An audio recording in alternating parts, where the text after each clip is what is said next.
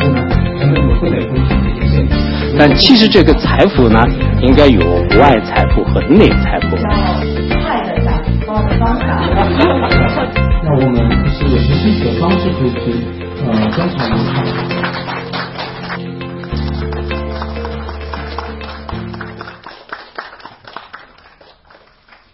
那个很高兴啊，今天很荣幸我们能够请到这个索达吉堪布我们这个活动呢叫上海 Mba 商道智慧讲堂我们的这个活动的主旨呢，本来出发点呢是希望给这个上海的我们 MBA 的这个人群不管是在商业智慧上，还是在人生智慧上提供一点小的启发。我们的呢是想呢，通过我们一些这个跟不同的这些智者也好，或者是先行者也好，乃至于成功人士也好的交流那个给我们传播一点更多的这个商业智慧方面的正能量。那么今天很有幸也是一个很幸运的机会，我们请来了索达吉堪布这样一位智者我们也是希望这个能够在一会儿的这个讲座当中，大家能够从这个堪布的这个智者智慧的话语当中能够获取更多的这个正面的这个对人生的这个提升，尤其是我们这些MBA 的人群。在我刚才在路上也在跟这个堪布交流，我说我们 MBA 的人群有些已经在创业了，有些呢在各自的这个企业中岗位中。上师您要不先坐下？好，大家坐下了。在各自的企业中，在各自的岗位上不断的在发挥自己的光、自己的热。但是呢，到了我们这样一个年龄呢，到了我们这样一个阶段呢，不管是从工作上也好，从家庭上也好，从事业人生上也好呢，都或多或少有各种各样的这个智慧和烦恼和当然也有智慧、烦恼和困惑。那么我们是希望今天能够借这个堪布这样的一位智者的一些智慧给我们在事业、人生、家庭和成长的过程当中提供一些方向性的指明的东西。那么我这个开场白就简单的给大家说一下，下面呢我们就把话筒交给堪布我们就开始今天的这个演讲。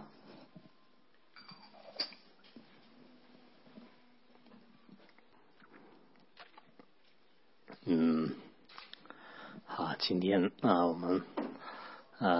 上海 MBA 上道智慧讲座刚才他也说了就今天我们讲座的目的是在利用一个短短的时间当中可能给大家所有一些启发呢也很难，因为任何一个智慧任何一个知识呢可能并不是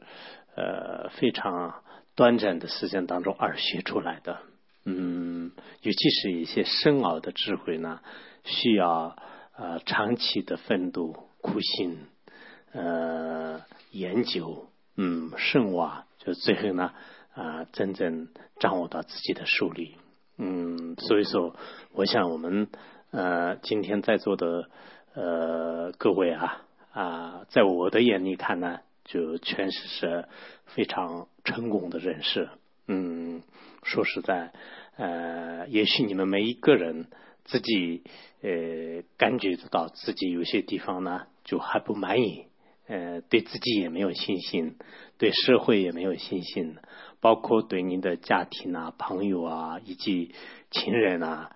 甚至你的所工作的这种周围的人群呢就是也有一些失去信心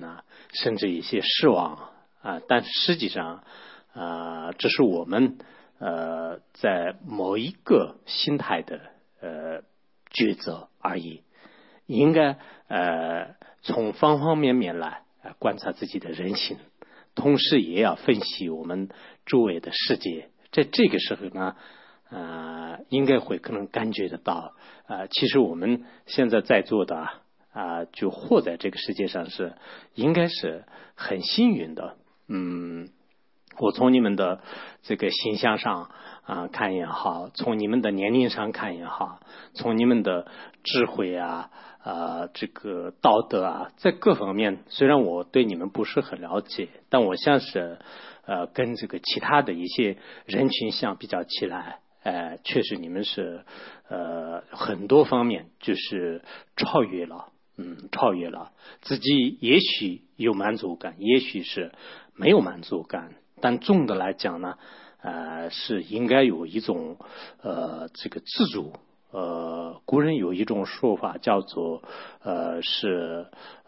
福在知足就是贵在人敬。也就是说，所谓的富贵是什么意思呢？既要自己对生活、工作、家庭当有一种满足感，然后也要受到就是不同程度的人士的一些敬仰和尊敬。那这个呢，我想我们在座的人都已经有这个做到了。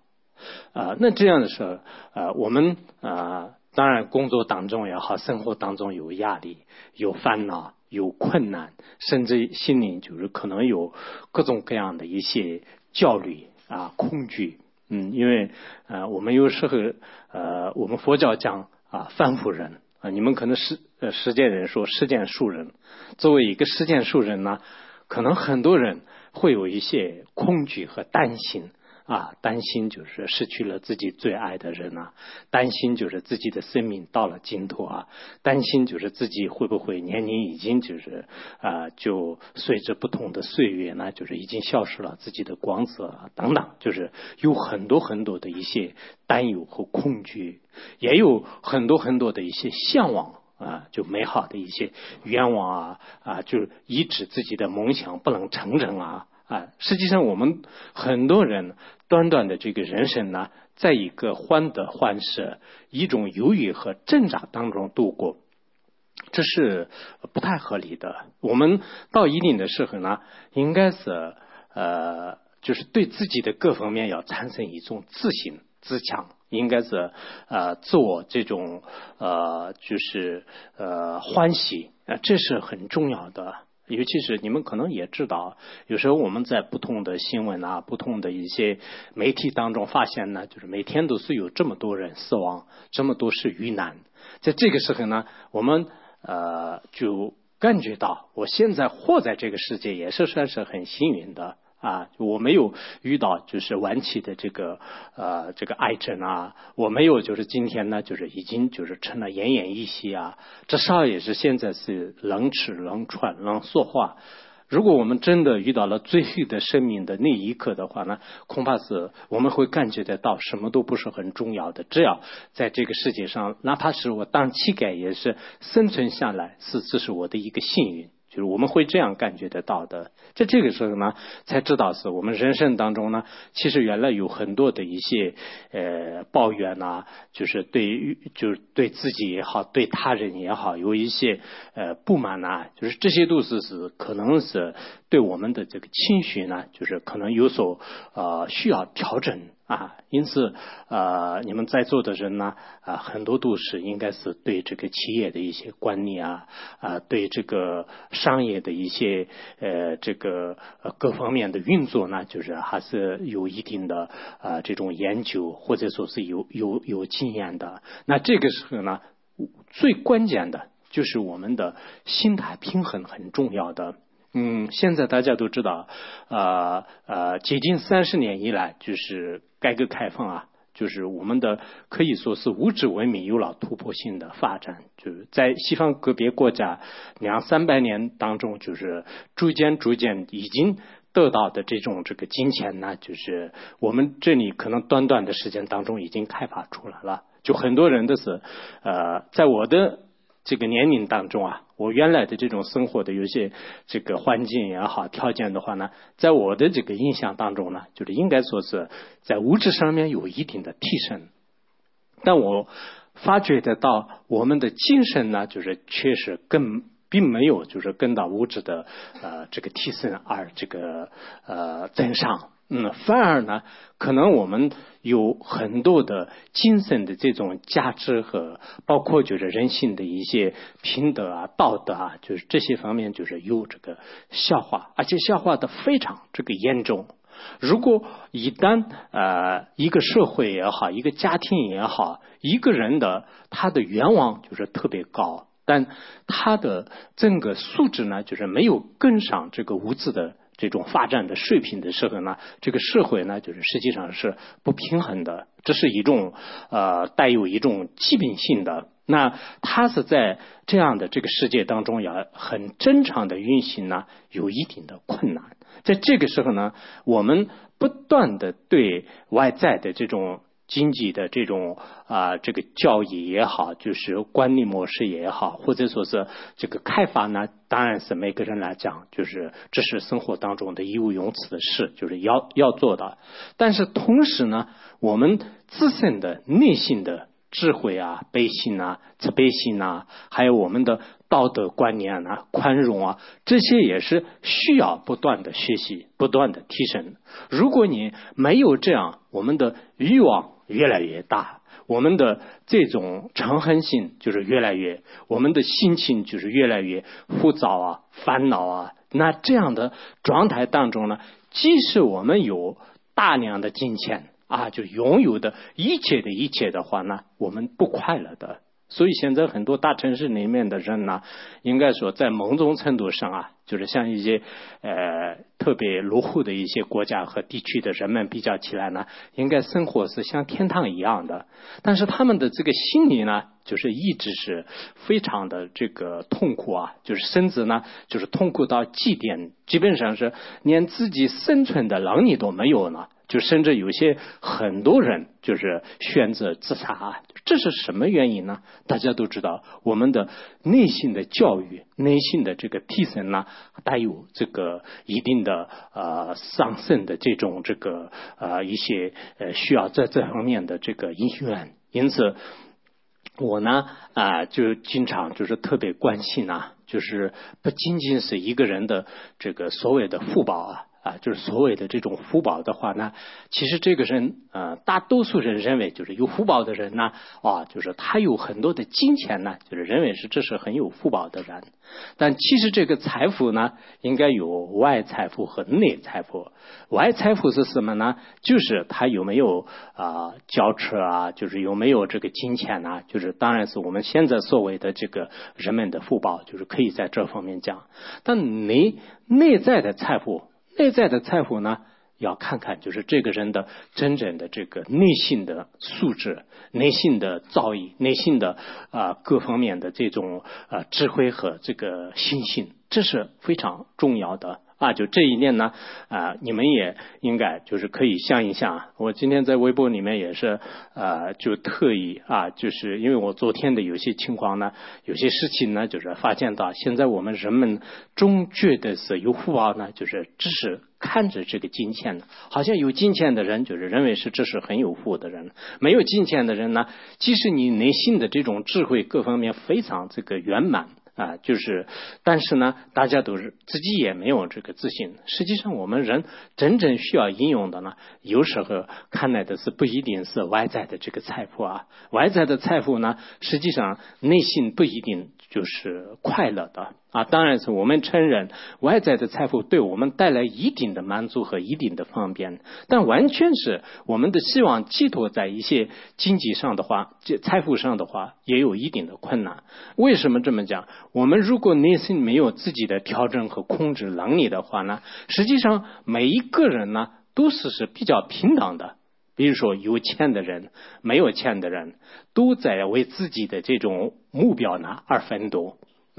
比如有些人为了几百块钱呢，就是从早到晚，就是他也在奋斗，他没有得到的时候，他同样的痛苦。有些人一天或者是一个月当中为了几千块钱而奋斗，有些人呢为了这个几万块钱，有些人是为几千万，有些人就是尤其是现在一些大的这个一些就是应该有能力的这些人他们都并不是几千万，就是为了几百个亿、几十个亿而奋斗。没有到自己目的的时候呢，大家都痛苦大家都痛苦。同样的教育，有些人为几百块钱的这个教育跟几十个亿的教育呢，从教育的这种痛苦上面呢，应该是相等的没有什么差别，就是他也是为这件事情是非常痛苦的因此呢，有时候我们应该在生活当中呢，就是需要就是什么样的这种财富呢，就是才是真正的财富什么样的财富是真正的财富？因此这个财富呢，就是非常的这个微妙微妙。所有的这些外在的财富和内在的财富当中呢，我们需要有一种这个福报佛教当中就是在这方面有很详细的描述就是佛经里面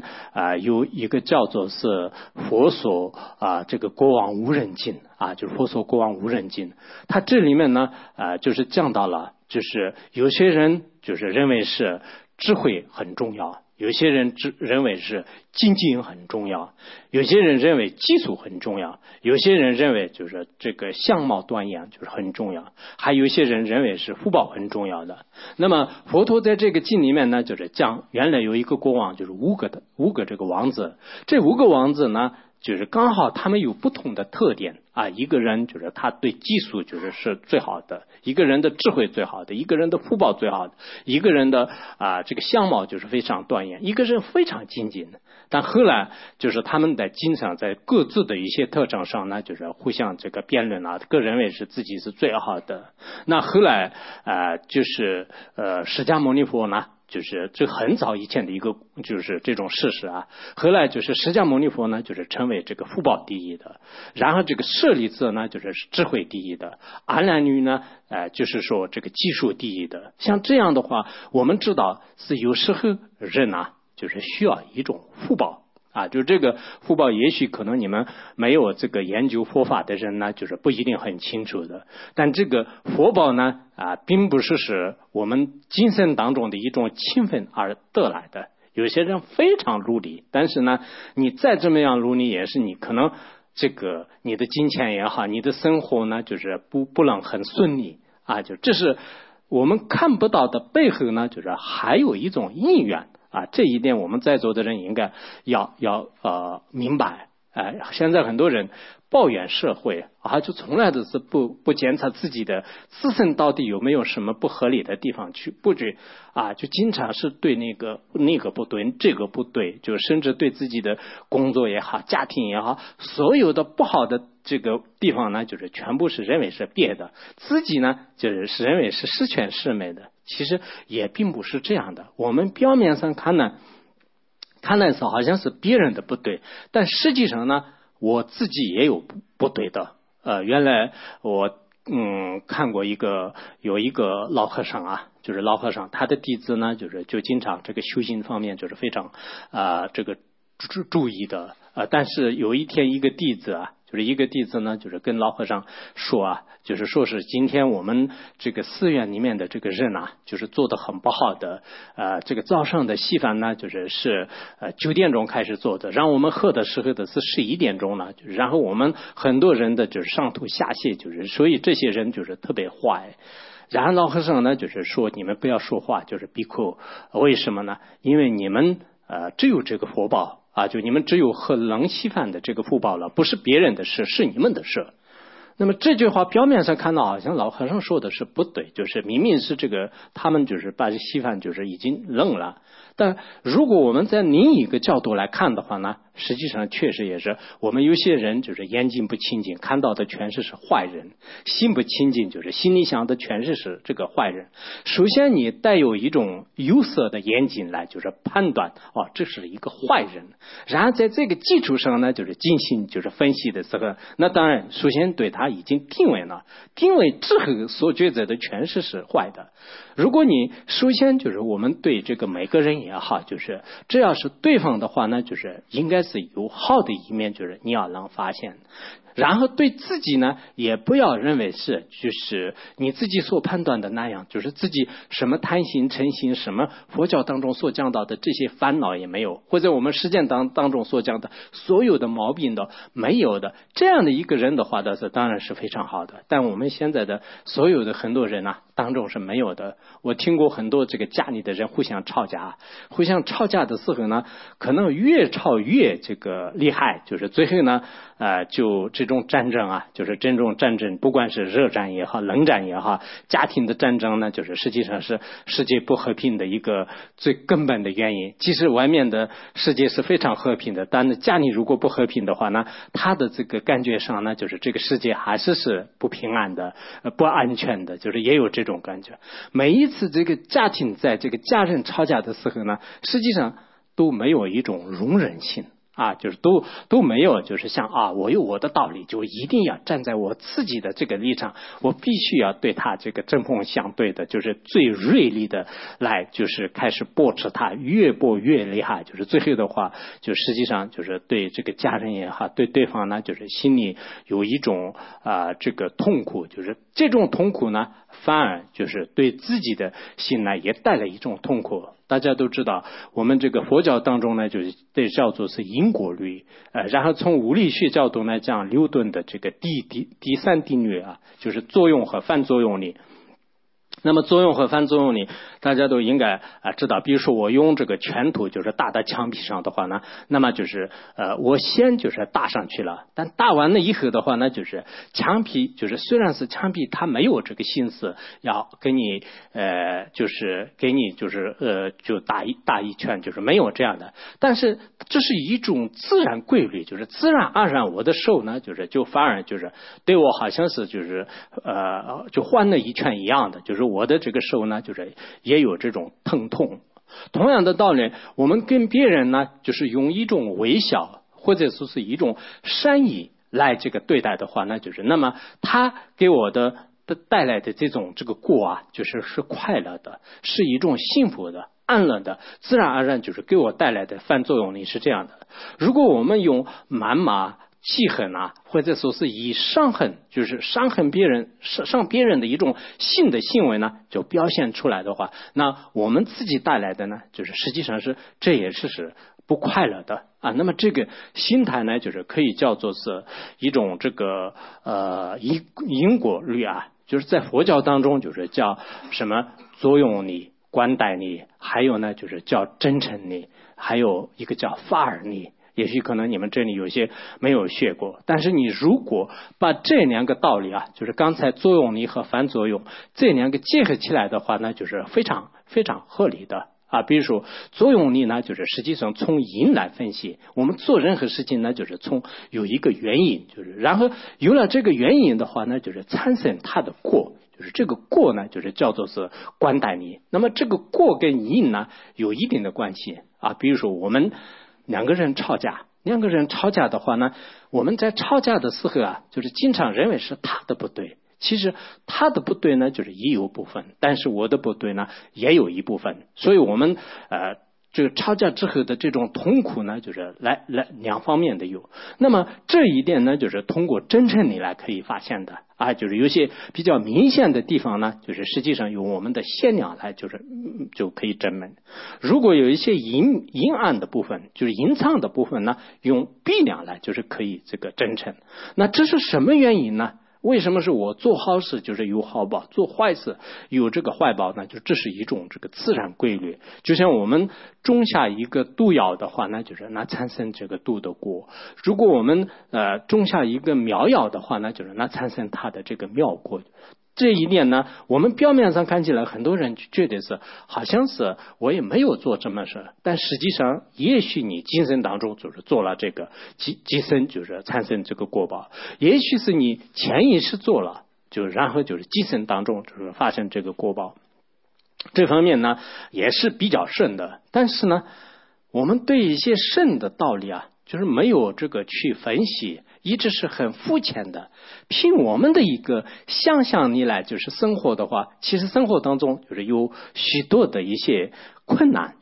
给我们带来的答案呢，就是很多都是怀疑，或者说是一种盲目。因此我特别希望呢，很多年轻人呢，就是应该是在不同程度当中呢，就是对因果律就是进行学习。如果对因果律继续学习的时候呢，我们在生活当中的很多的问题呢，就是可以说是这个迎刃而解。比如说我们两个人就是做创业，两个人一个人很成功，就是一下就一夜成名了，就非常非常的这个成功。那一个人呢，就是可能他不但不成功，反而就是生意亏得很厉害。刚开始他创业的时候呢，两个都有100万的资金呢，那一样的话，为什么一个是那么成功，一个是那么倒灭？就是这是什么？我们表面上看呢，有些事情呢就是分不清楚。这个时候呢这个因缘的关系就一定要去考虑。我们现在人很多人就只是看见的、听到的，或者说是这是自己能想到的东西来就是抉择。其实这样的抉择呢是有限的我们眼睛就是只看到多少，我们眼睛看到就是可能就几十米的范围过了几百米、几千米的话呢，我们眼睛看到的这个摄像呢就是有一定的这个不行的。我们耳朵听到的声音是什么样？就我们听到的就这是有限的，就是特别近的一些声音。我们心里就是能想到的是什么呢？就心里想到的也是这是一个有限的范围。我刚才在城市，在上海，就是在这个城市我想是我们其实人类是一个很渺小的一个小虫子就是在这么多的高楼大厦当中，我们人类是一个非常连一个微尘的这个1/1000的不如就是非常的一个渺小。我们不能以为自己这个所抉择的东西呢是千真万确的，实际上我们还没有就是找到的真理呢，不要说整个宇宙就是整个自身来讲也是非常多的。比如说我们对这个前世后世呢，就是很多人都是一窍不懂，本来都是不懂，但是一口咬定就是不存在。你不存在的理由就是怎么得到，就是没有的。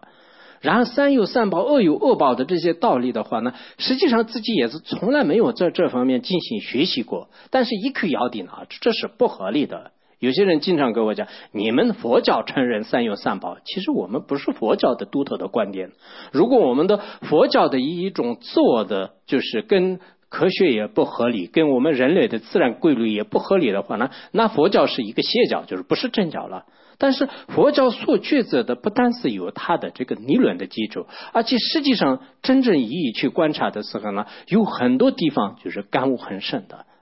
大家应该知道，我刚才讲了，我们两个人做事同样的能力、同样的智慧、同样的一个高等学校毕业的，但是为什么是一个人就是做的成功，一个人做的不成功？同样的这个父母的兄弟姐妹，他的一个长相很好，一个长相就是很不好的，一个人的财富很富裕，一个人财富不行，这是为什么呢？这是有一定的这个因缘的关系在里面。比如说我们有3块地有3块地呢，就是一个里面就是种子就是这个长得非常好，一个里面就是长得不好，一个里面长得特别差。农民同样的灌水，同样的有阳光、有水分、有这个空气，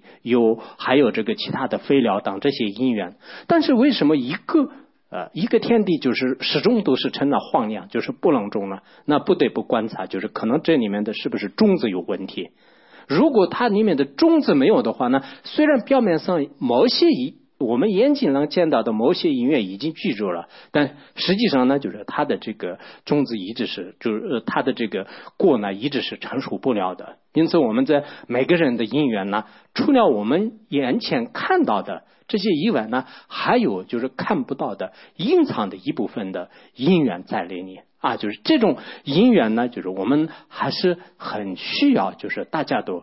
知道，就这一点呢，在我们基层当中呢，就是实际上这是一种因缘的规律。其实因缘的规律就是现在在科学当中呢，有一个叫做是这个吸引力法则就是吸引力法则。吸引力法则是很简单，就是什么样呢？比如说我是很吝啬的，我不坎坷，特别心胸狭窄的话呢，那么这个叫做是穷人心态。穷人心态，他什么样呢？他就招来就是许许多多的痛苦，因为我这个人很吝啬我就是谁都不愿意，这个还就逐渐这种狭隘的这种心态呢，就得这个忧郁症就是得这个自闭症即使他有一些金钱呢，最后就是回报的很少很少的。如果我是有一种宽容或者说是有一种特别的这种慈悲啊，那这个呢就是叫做是什么？就是叫富人心态。那这个有了富人心态的话呢，我经常呢就是跟别人有一种就大的慷慨的一些布施啊，我对别人呢就是有经常的一种帮助啊，那这样的话呢就是对我自己带来的这种富裕机会就很多的。所以我们有些人呢在今生当中也是抓住这些要点，然后在自己的工作当中生活当中呢尽量的会做一些这个好人的事，这样之后呢的确也是这种报应和这种善果呢就是在自己的这个生活当中也很明显的这个发现的。当然这个法则呢就是刚才我讲到的作用和反作用也好，吸引法则呢实际上这是一个现在就是科学因果论呢就是这是严监的这种一种法则，而在我们的心灵的这个因果规律上呢就是更要超胜啊。为什么更要超胜？我们心灵的这种很深奥的因缘关系呢，我们在座的很多人也是很难去通达就是其中的意义啊。包括我们在座的人的这个所学的知识呢，其实很多都是对外在物质的一种研究，对内在的这个精神的挑战方面呢，基本上是现在所有的高等大学呢，就是除了就是一些可能宗教的一些学院以外呢，就是的确也是很少的。我们人需要的是什么呢？既需要的这个物质财富，更需要的精神财富。如果我们精神财富出了一些问题的话呢，那物质财富再丰富也是不但不幸福，就甚至呢就是自己也会可能去入这个自我灭亡的道，就是有这个可能性。如果我们的精神财富是非常富足的话呢，即使外在的一切就包括就是在这个西方的一些金融风暴当中呢，很多企业家就是他们都是最后连就是基本的这个资本就是或者说是这个股份都没有，但到最后的时候，他们有一些人呢，就是非常的这个坚强，有重新开始这个就是创业，就是最后的话也有这个许多成功的。所以我们在座的人呢，我在自己的这个修行也好，生活的阅历当中呢，发现就是我们每一个人，一方面就是有必要的时候呢，可能心灵的这个修炼，心灵的这种培训，就是对企业也好，对知识分子来讲，当前也是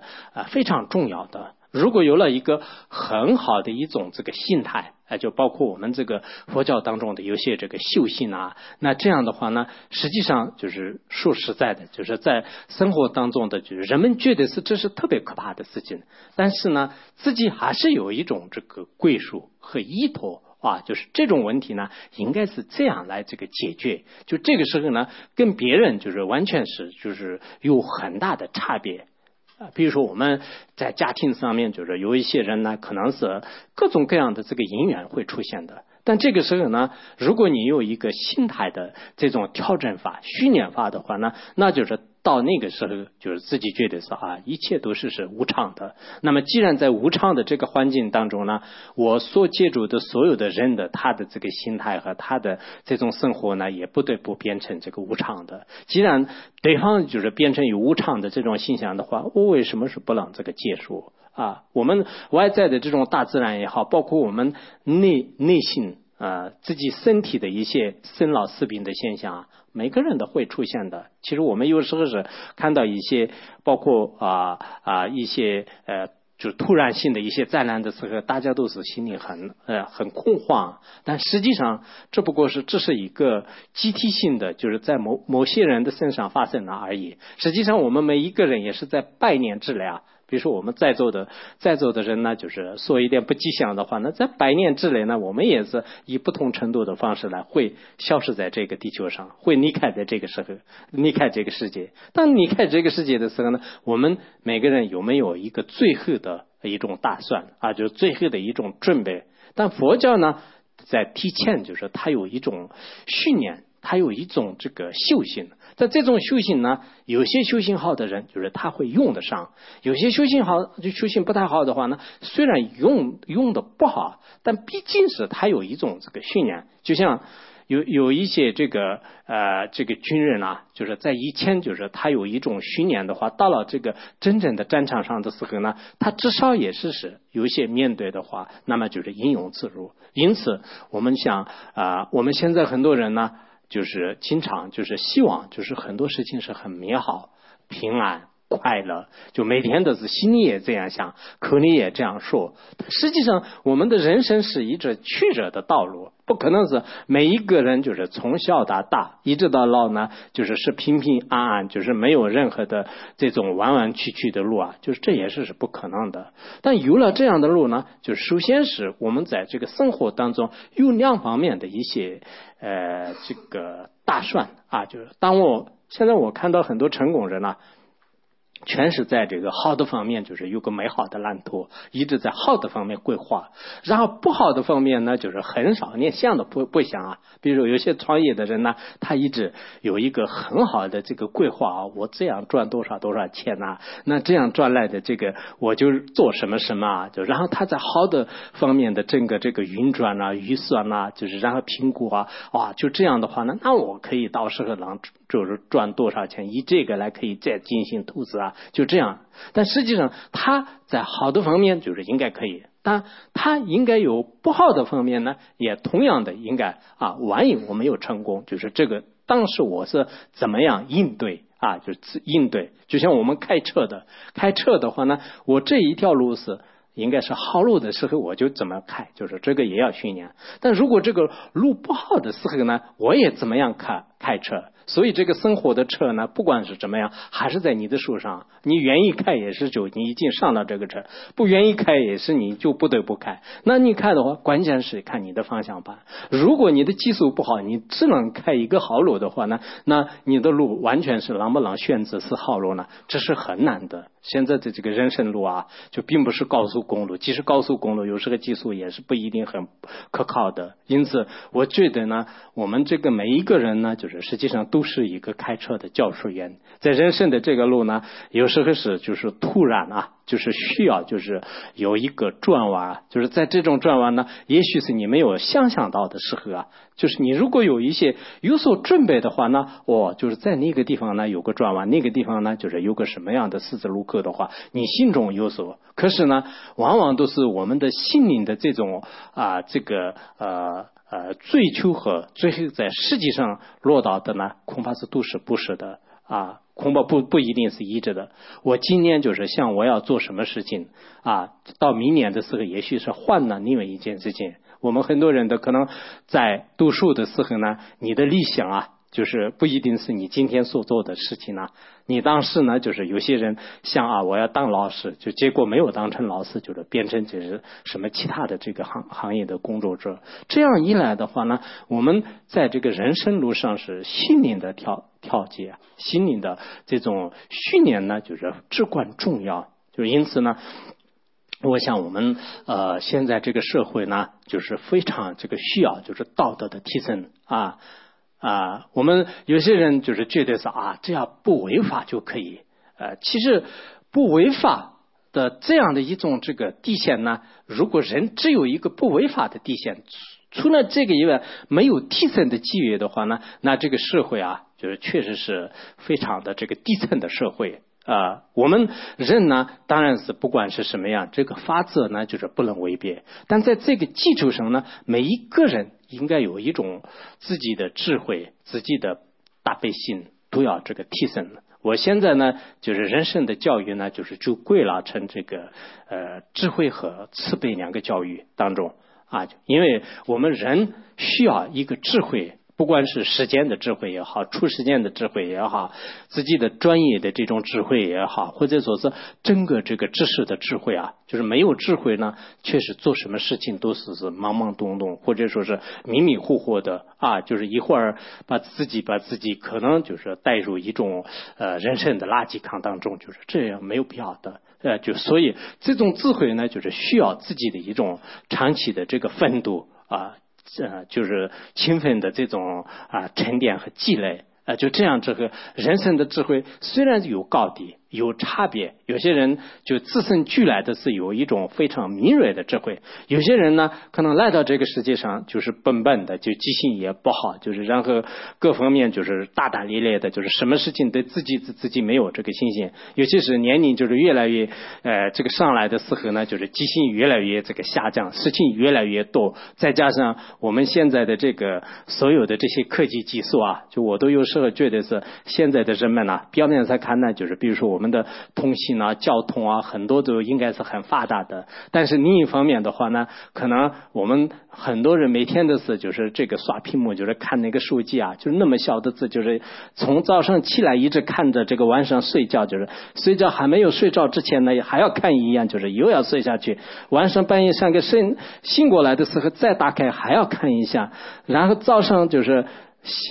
醒过来第一个就是开机，就是看就是上面，其实上面的很多的信息呢，对我们人生来讲可能80%都不一定用得上，就是各种乱七八糟的这种信息呢，就是在我们眼前也是纷至沓来的。同样的道理，在我们耳边的这个声音啊，手机里面听到的就是各种歌啊，各种流行歌啊，很多都是对我们人生其实也是并不是很用的，但是呢人们都不得不听这些声音，就是如果不听的话好像自己不是人呐，就是有这样的感觉。所以呢我们要听得很累的，看得很累的，还有我们要想各种各样的事情啊、观念啊、上上下下的事情啊。所以我有时候特别羡慕古人的生活啊，人类有时候回到古时候的话，他至少也是一天可能有1个小时的喝茶聊天啊，就是稍微休息一下。现在2个熟悉的人碰在一起的时候呢，就是只看自己的手机，就是从来不给说话，就是然后过了一会儿就分手了，就是所以如果是这样的话，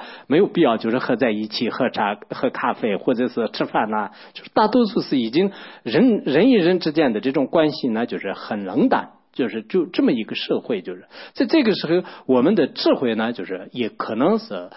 不断的在下降。当然有用的有些知识啊，网络知识呢，我们现在也是很方便，就是做事情方面可能古人在这个就是很多年做不出来的事情呢，我们就发一个邮件呢，就是通过一个网络的这个操作呢，就是一下子就有很多的事情呢，就是开始承办，就是这方面是也有它的好处，但是呢也有很多的这个坏处，就是所以在这个时候我觉得是智慧的取舍啊，自己真正有用的是什么，要的是什么，想要的是什么。现在可能很多人想要的特别多了，但是真正你用的会不会需要很多啊？每个人的自己应该要想一想啊。就比如说你要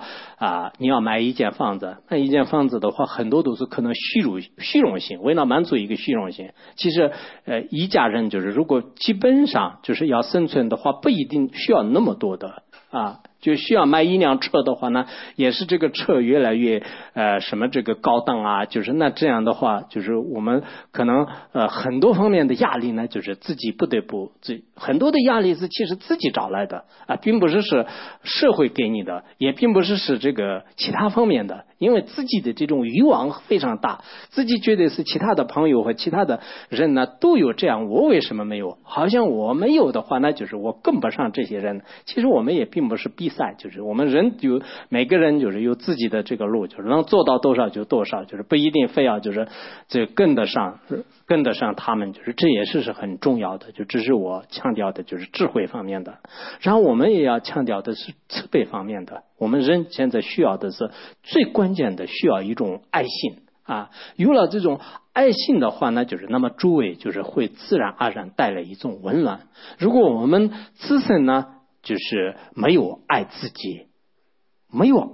的话呢，不可能爱家人。如果你没有爱自己的家人呢，不可能爱整个社会。当然我们有些的所谓的爱呢，就是可能一种自私的、占有的一种自我的这个控制的心态。那这个心态呢，有时候也是很危险的。你的这种爱心的执着越来越大的时候呢，你所爱的这个对境呢，就是也许控制的越来越厉害。这样之后呢，对方都没有自由了。对方没有自由的时候呢，他的痛苦到一定的时候不得不爆发，就是最后的话呢，就是他都不快了。就是原来是你自己特别想爱，结果呢，不但是得不到爱，就是反而呢带来更大的恨。就是所以这个恨与于爱呢，也就是在我们的慈悲的这种宽容的心呢，没有就是在一定程度上的这个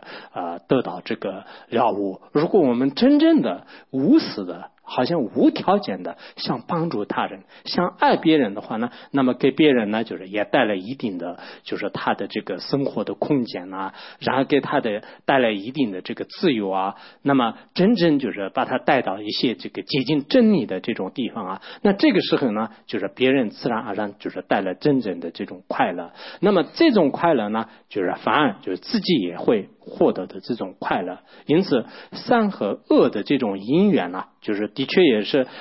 有一定的这种这个力量啊，就这种力量呢，我觉得是我们在这个生活当中呢非常就是需要值得这个发挥啊，就是我想希望呢我们在座的很多这个成功人士啊，就是应该就是经常就是修一些这个善法，就是修一些这个正能量方面的一些事啊。就我们人这个活在这个世界呢，应该是不单是自己能生存，就是还要应该自己的一些光。自己的一些这个爱呢，就是分享给周围的人。那每个人如果能在自己的这个人生当中，就是会做到这样的时候呢，这个社会啊，就是整个风气呢，就是越来越带有一种这个温暖。那么这也是并不是谁就强迫就加在你的头上。我们每一个人应该有这样的责任。就是有这样的这种责任，因此呢，就是需要就是学习一些因和果之间的这个关系。因果的这种道理就是明白的时候呢，我们眼前就是所发生的很多很多的这种这个快乐也好，不快乐也好，或者是生活当中的风风雨雨的这些经历的背后呢，我们还有一个思考的这个余地。我们表面上看呢，就是这件事情是这样发生的，但我们肉眼能看见的就是怎么样这个它的因缘去观察，然后我们肉眼看不到的它的这个背后呢，其实我们还需要一种这个观察。有些是可能比如说我生病的话呢，我的生病在医院里面能检查出来，但是有一部分的话呢，可能是确实检查不出来的，也是有一种微妙的因缘。但这些因缘呢，用一种特殊的智慧来就是观察的时候呢，我知道原来我们这个世界呢，其实是应该是对我们个人来讲是平等的。不过呢，就是每一个人自己所造的这个业，自己所种的这个因就是对最后带来的这个果呢，还是有不同的。因此在我们取舍因果方面也好，我们在这个行善断恶方面呢，大家这个小心翼翼，这样的时候呢，今生当中也会快乐，就是应该说这个来世的话呢，就是也会快乐的。以前这个佛陀呢也是讲过，就是他说是这个乐修佛也人今生后世乐，就是佛陀在毗赖耶经当中讲的，说是就是愿意修这个福报的这个福德的这样的善业的人呢，那么今生当中也是会快乐的，就是来世呢也会快乐的。那这样的道理呢，就是可能我们还没有这个学真理的人不一定很明白的，但真正是靠近真理的人呢，逐渐就是也会通达其中的意义。好，谢谢大家。